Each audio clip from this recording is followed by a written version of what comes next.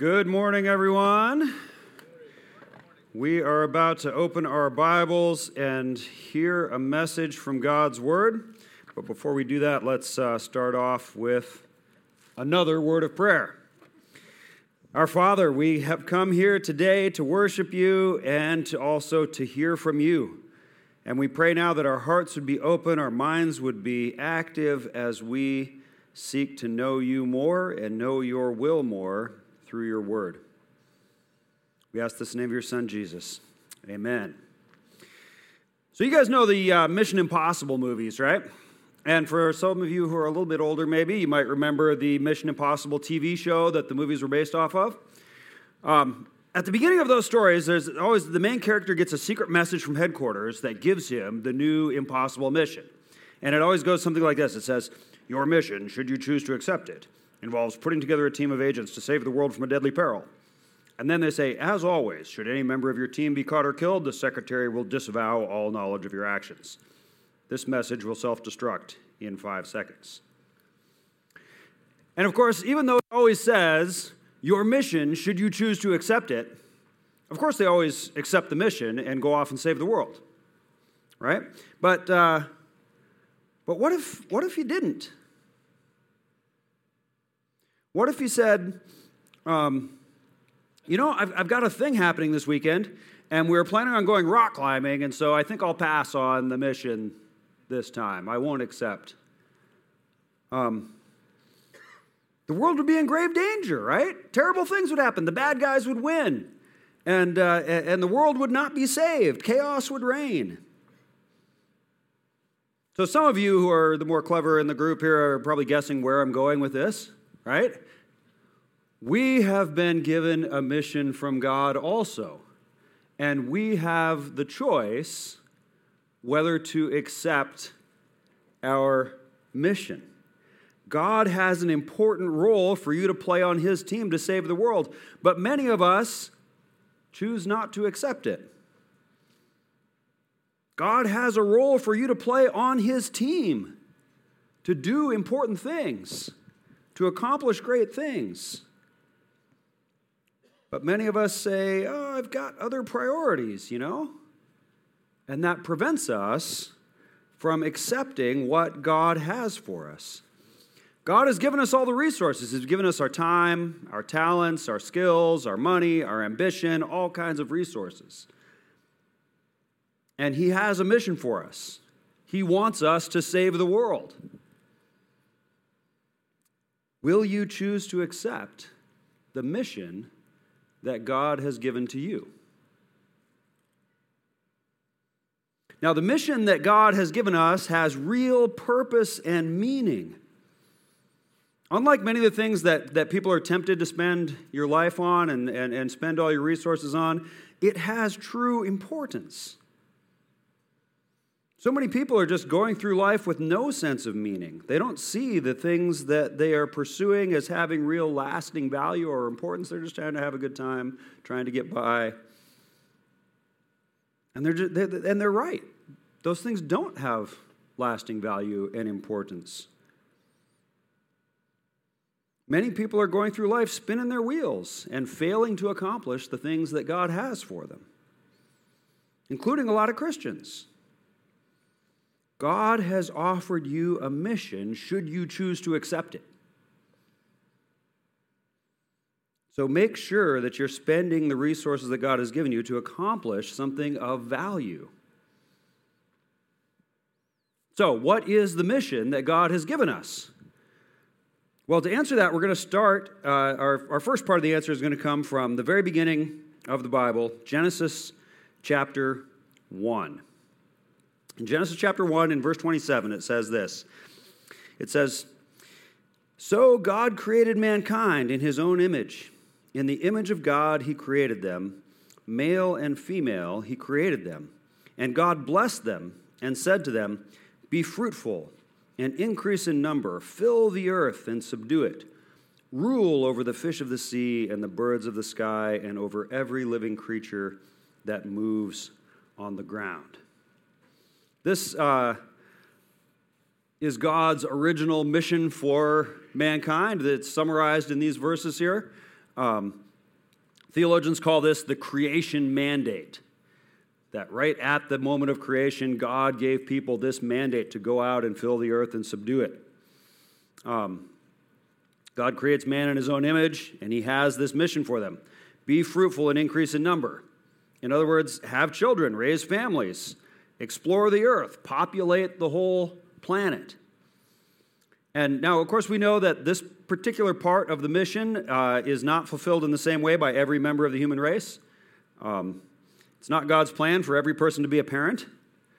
Jesus himself, who was the perfect human and fulfilled God's will perfectly, never had any children. But even if you have no children of your own, part of God's mission for humanity is to raise up the next generation and fill the earth and subdue it. And you have a role to play in that, even if you don't have children of your own. So we have a role to raise up those people to fill the earth and to subdue it. And that part about subduing the earth and ruling over all the other created living things is the other main idea here. And what it means is illustrated pretty well by the first work that God assigns Adam and Eve to do. It's in the next chapter, in chapter 2, where it talks about God creating a garden. And then it says, quote, he puts Adam and Eve into the garden, and it says that they are there, quote, to work it and take care of it.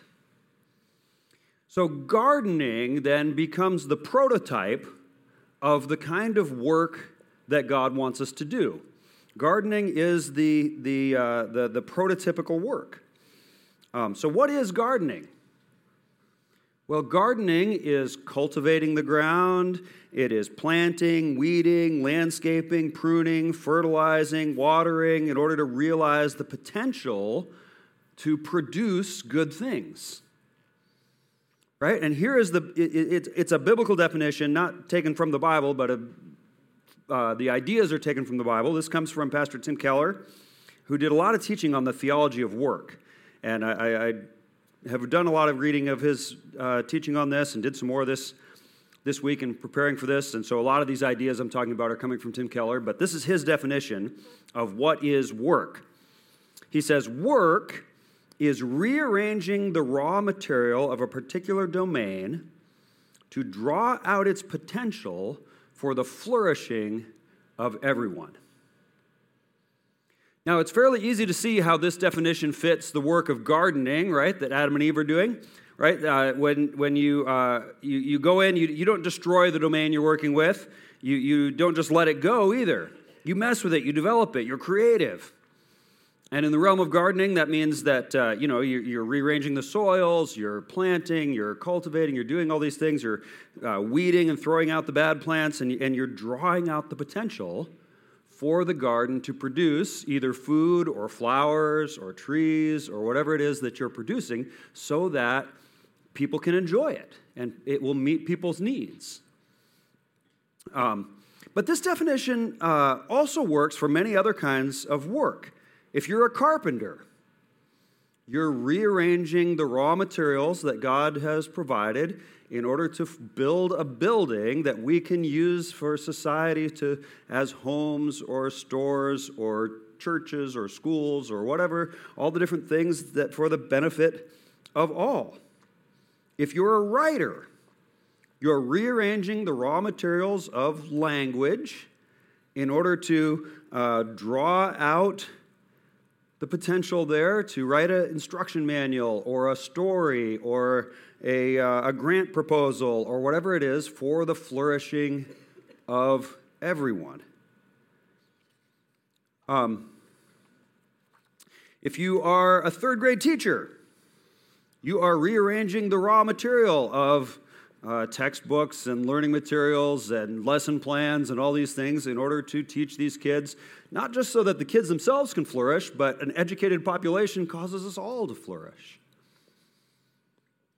Now, sometimes it can be a little bit harder to see how our work is promoting the flourishing of everyone and society in general. Sometimes that's because your work is just a cog in the machine, right? And it's the bigger project that you're involved in that's really benefiting society as a whole, but you're still playing an important role in making it happen. And if we take a step back and look at the bigger picture, we can see how our part in the organization is contributing to the flourishing of all. I really liked Keller's definition of work here, and I think with some creativity in how we understand the idea of rearranging raw materials, which it does take some creativity with some occupations to see how it works out, but I think that this can really help us all to understand a bit better what work is from a biblical perspective. Notice that there is nothing here about whether you get paid for the work that you're doing. Work is not defined by a paycheck, right? Remember that one of the key parts of God's mission was be fruitful and multiply?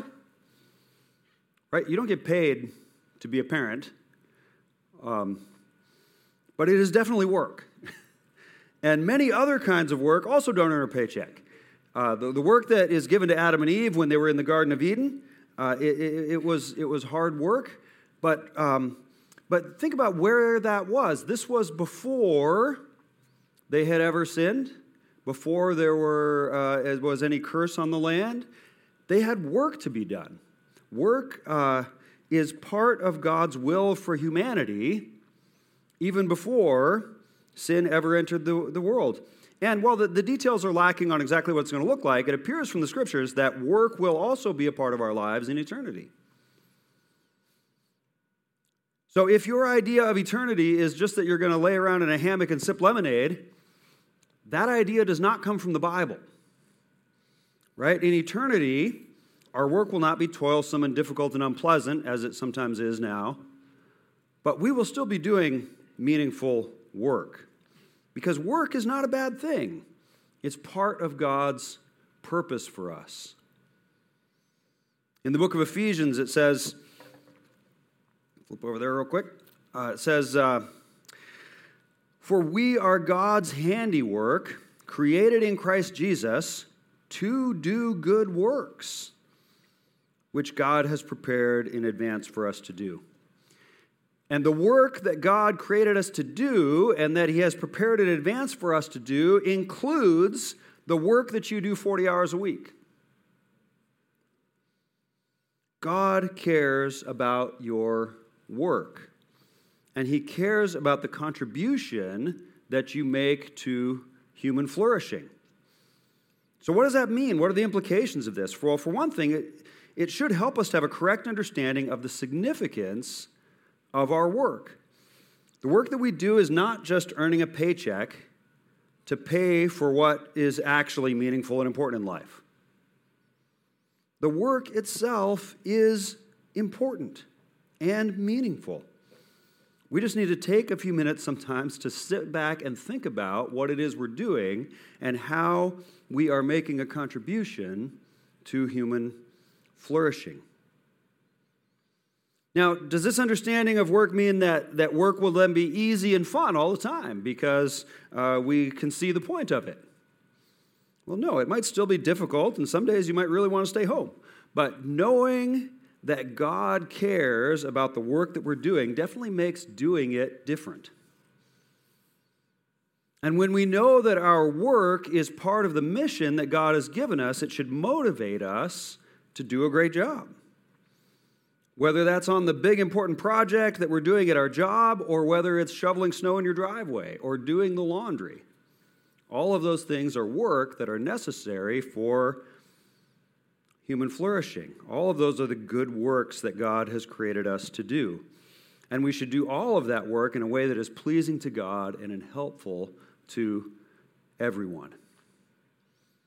This understanding of work also gives dignity and value to the kind of work that society and sometimes we ourselves are tempted to think of as demeaning and low and not very important.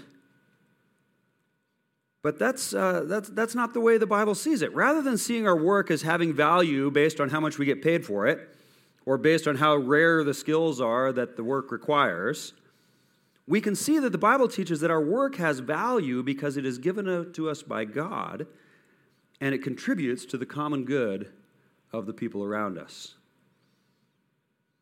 This also means that the purpose of our work is not for our own ambition and our own reputation. Right? Sometimes we want to have a certain career or we want to achieve certain things at our work so that we will look good and we'll be important and people will look up to us and we will have status. And that isn't just about the career type of work. Sometimes we mow our lawn really nicely in order to impress people and make them think, wow, that guy's really got his act together. Or we do whatever work it is we're doing, we clean our house really well so that when our friends come over, they're like, wow, look at how well they keep their house. But that's not why we work, is not to impress people and build our own reputation and for our own ego. That is not what work's about. We always need to remember that our work is to be done for the benefit of all, not just for our own benefit. We do good work because it is pleasing to God and beneficial for everyone, not for our own egos. A few years ago, I was teaching an adult Sunday school class at another church, and we were talking about this idea that our work had meaning and purpose and was important to God. And after the class, we were discussing the issues, and one of the guys in the class, he just could not see that his work had any value beyond a paycheck. He was like, nope, my work it's just a paycheck so I can pay for the things that my family needs, and so that I can have my real life that I care about outside of work. That is not the godly life that God calls us to. God wants us to see the value and the purpose in all of the things that we do. It's true that sometimes our jobs are not very enjoyable. That doesn't matter. It's still meaningful and it still has purpose, even when it's work, even when it is difficult, even when the people that we're working with kind of rub us wrong, even when our boss doesn't treat us very well. Living with a proper understanding of work is a part of the godly life. God wants us to find meaning and satisfaction in our work, even when it is difficult. So a big part of God's mission for us is our work that He's given us to do, both our paid careers and also all the other work that we do, whether we have a separate paid job or not. But a godly life also includes another part of the mission that God has given to us. Now, this after He rose from the dead, Jesus spent a little over a month spending time with His disciples and teaching them some additional things. And one of the things that He taught repeatedly throughout that month was a task that He had for His followers to do. And He repeated that in different wordings at different times over that course of that period between His resurrection and the time when He ascended into heaven. And we see several versions of it were recorded in the Bible. The most famous version is in the Gospel of Matthew. If we flip over there, we see in Matthew chapter 28, where it says in verse 18, "Then Jesus came to them and said, 'All authority in heaven and on earth has been given to me. Therefore, go and make disciples of all nations, baptizing them in the name of the Father and the Son and the Holy Spirit, and teaching them to obey everything I have commanded you. And surely I am with you always, to the very end of the age.'" So what's the mission that Jesus has given to us? To make disciples. And where are we supposed to be making disciples? Everywhere. And who are we supposed to be trying to reach out to? Everyone. Is that people who are far away? Yes, people who are far away. People who live next door? Yes, the people who live next door too. People who are from other nations, who already have their own ancestral religion and culture?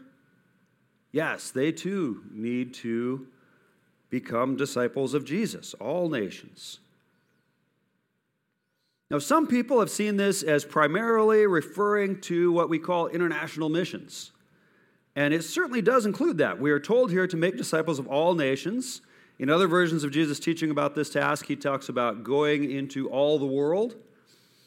And so, yes, we should go and we should all be involved in global missions. As Christians, we need to find ways to be involved in the task of making disciples all over the world. And God does want us to bring the gospel message to people who do not yet have many churches in their area where they can become disciples. Places where Jesus is not well known, and there are not missionaries need to go there in order to make disciples. And there's many ways that we as Christians can and should be involved in that work. Pastor Mike spent a year as a missionary in Russia after he finished college. Bob Arnold, I don't know if he's here today, but Bob Arnold goes over to Burma on a regular basis. He makes trips over there to work with people who are making disciples over in Burma. Ryan Maxwell. Is Ryan here today? Not here? Okay, well, Ryan Maxwell went and studied engineering in Saudi Arabia so that he could be there and rub shoulders with Muslim people there and share the gospel with the people in Saudi Arabia. And after that, he spent a year in Pakistan doing mission work, trying to reach out to the Muslim people there in Pakistan. Many people from our church have gone to the village of Norvik up in northern Alaska, where we seek to make disciples through a summer camp ministry. And many others have gone into various parts of the world in pursuit of missions that God has given us.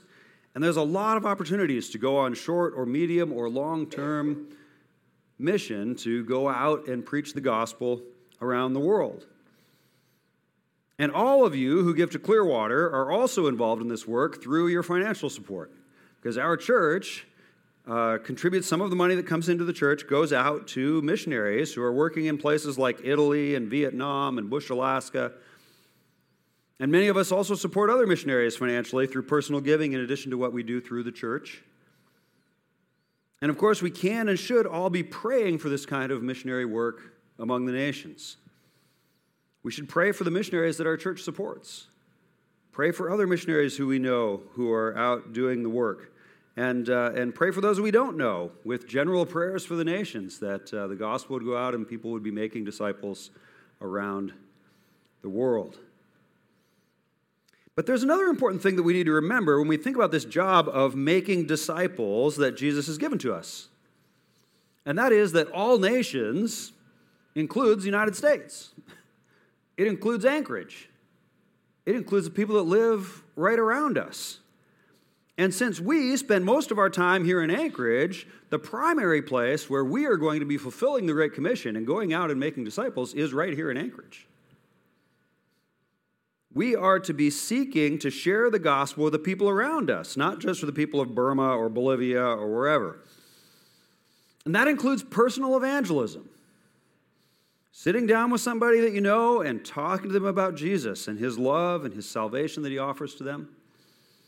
And next week, Pastor Mike is going to focus his message on how we can do that. How do we get involved in personal evangelism, and how do we share the gospel with people? And how sometimes that can be we just don't know where to start with that kind of a thing. And so Pastor Mike's going to talk about that next week.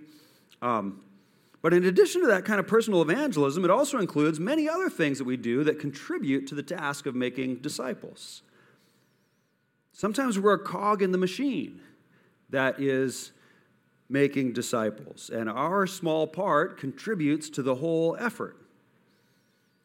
Making disciples is the primary goal of Clearwater Church, so all the work that we do to contribute to the functioning of this church is a contribution toward making disciples. So if you are volunteering as a greeter, or you're making coffee for Sunday morning, or you lead a journey group, or you drive the truck and trailer, or you play the flugelhorn on the worship team.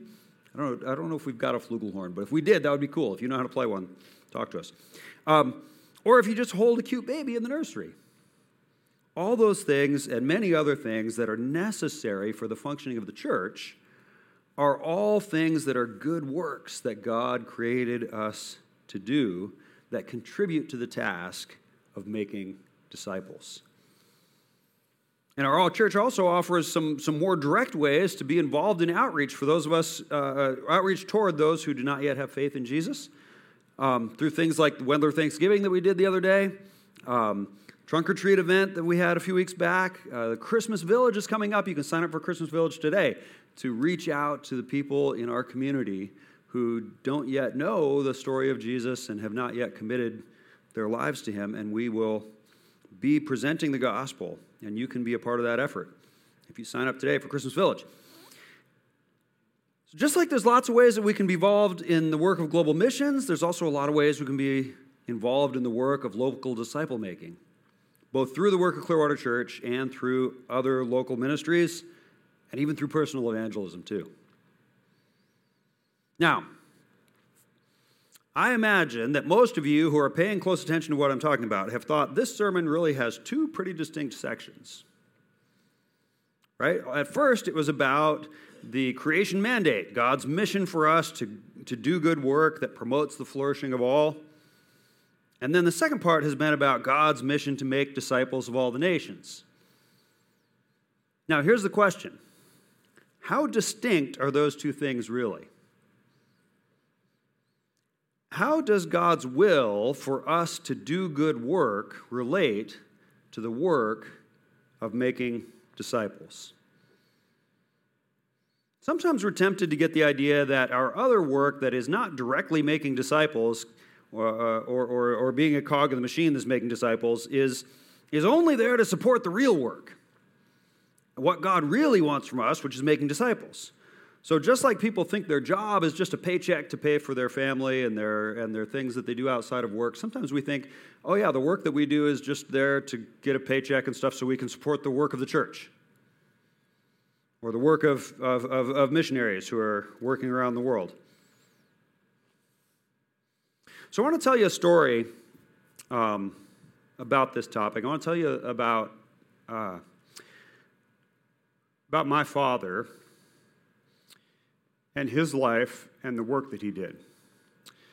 So here's a picture of my dad.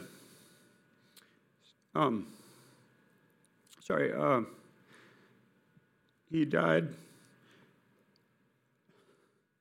about a year ago. I struggle to talk about him still, but give me a second. Some of you knew him. Some of you met him here at Clearwater. He lived out in Palmer for about 40 years, so he came into Clearwater sometimes to visit us. But my parents both graduated from Moody Bible Institute in Chicago back in the early 60s, and then they came to Alaska as missionaries. They planted a church up in Eagle, up on the Yukon River. In the late 60s, I was born during the final years that they were there planting that church in Eagle. After that, they did some other missionary work. Then Dad was a pastor in Seldovia for some years. And then after they finished in Seldovia, my dad went with another mission agency, Interact, where he was called a missionary at large. That meant that the family, we lived in Palmer, but Dad traveled around Alaska, especially up and down the Yukon River and the Kuskokwim River, doing missionary work in the various villages up and down the rivers and in other parts of Alaska as well. And he did that work until he was in his mid-60s. And then he retired from being a vocational missionary. But after just a few months of being retired, he went and got another job. He went to Alaska Airlines, and he worked in the maintenance hangar out at the airport. And worked in there in the hangar until he was in his late 70s. And then he retired again. And this retirement lasted a little bit longer. It was a couple of years before he wanted work again. And so he decided he would get a job at his favorite business, which was Bass Pro Shop. And so he went to Bass Pro and got hired to do maintenance on the store. And he worked there for a few years. Didn't get a chance to retire a third time because he worked a shift at Bass Pro on the day he died. So my dad is a great illustration for this sermon for a few reasons. But the biggest one is this question: was God more pleased with him when he was doing missionary work and planting a church in Eagle than when he was fixing broken shelves at Bass Pro? Or here's another way to ask that question: is God more pleased with Pastor Mike and I because we work for the church than he is for a guy who is an engineer for an oil company?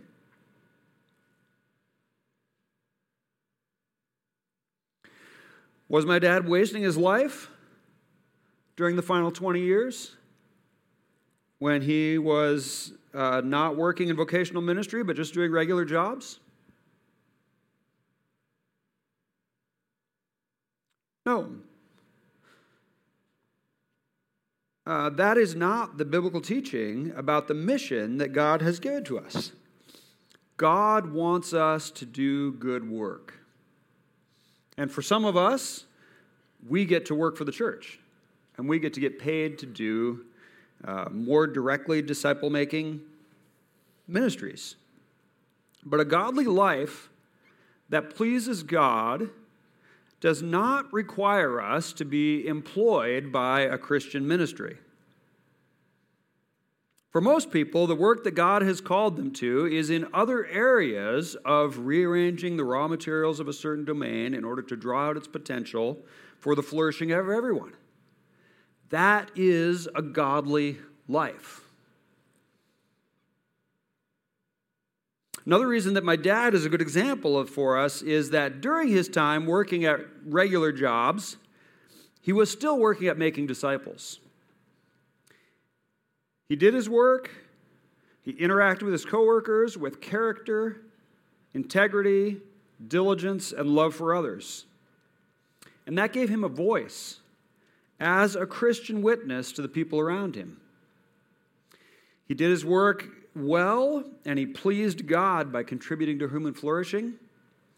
And he made use of his connections to the people around him in his work to share the gospel, which is also pleasing to God. I want to give one more illustration, which is also kind of a church announcement.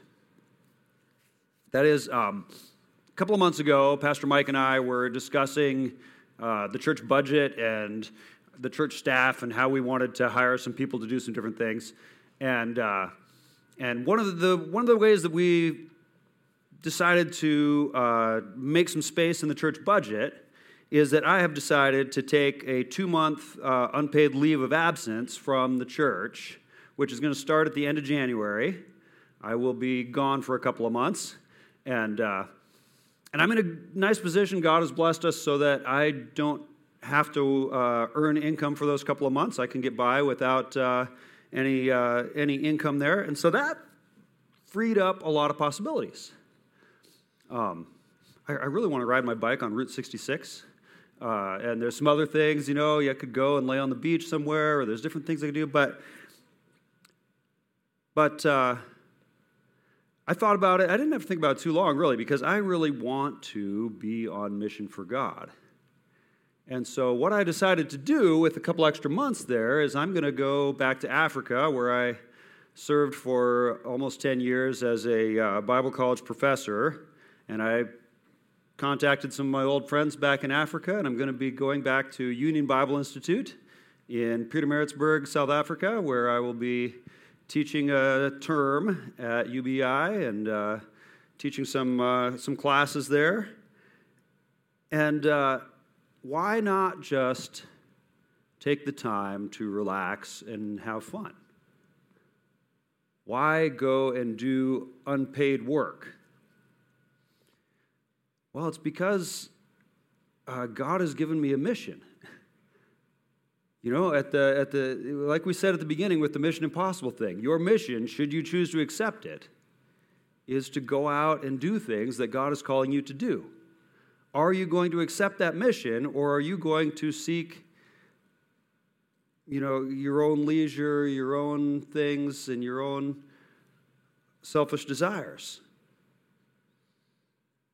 So I'll be back after 2 months. So I'll come back and be here again at Clearwater. It's going to be, I'm looking forward to that too. But it's going to be a good time for me over in South Africa, I trust. And I think that, yeah. So God has given us a mission.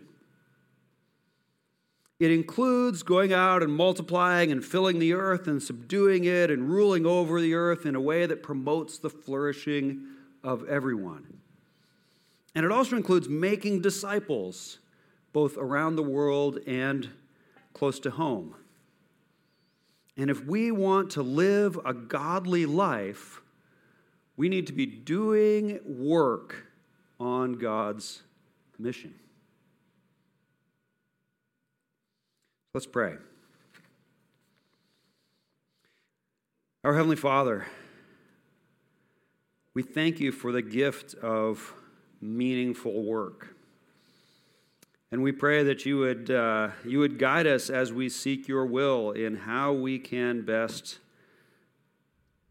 accomplish that mission, how we can work in a way that brings out the potential of our domain to promote the good of all. And I pray that you'd also help us to see how we can work to make disciples. Lord, we need your help because often we don't know what we are supposed to do exactly. But you will guide us when we look to you. I pray this in the name of your Son, Jesus. Amen.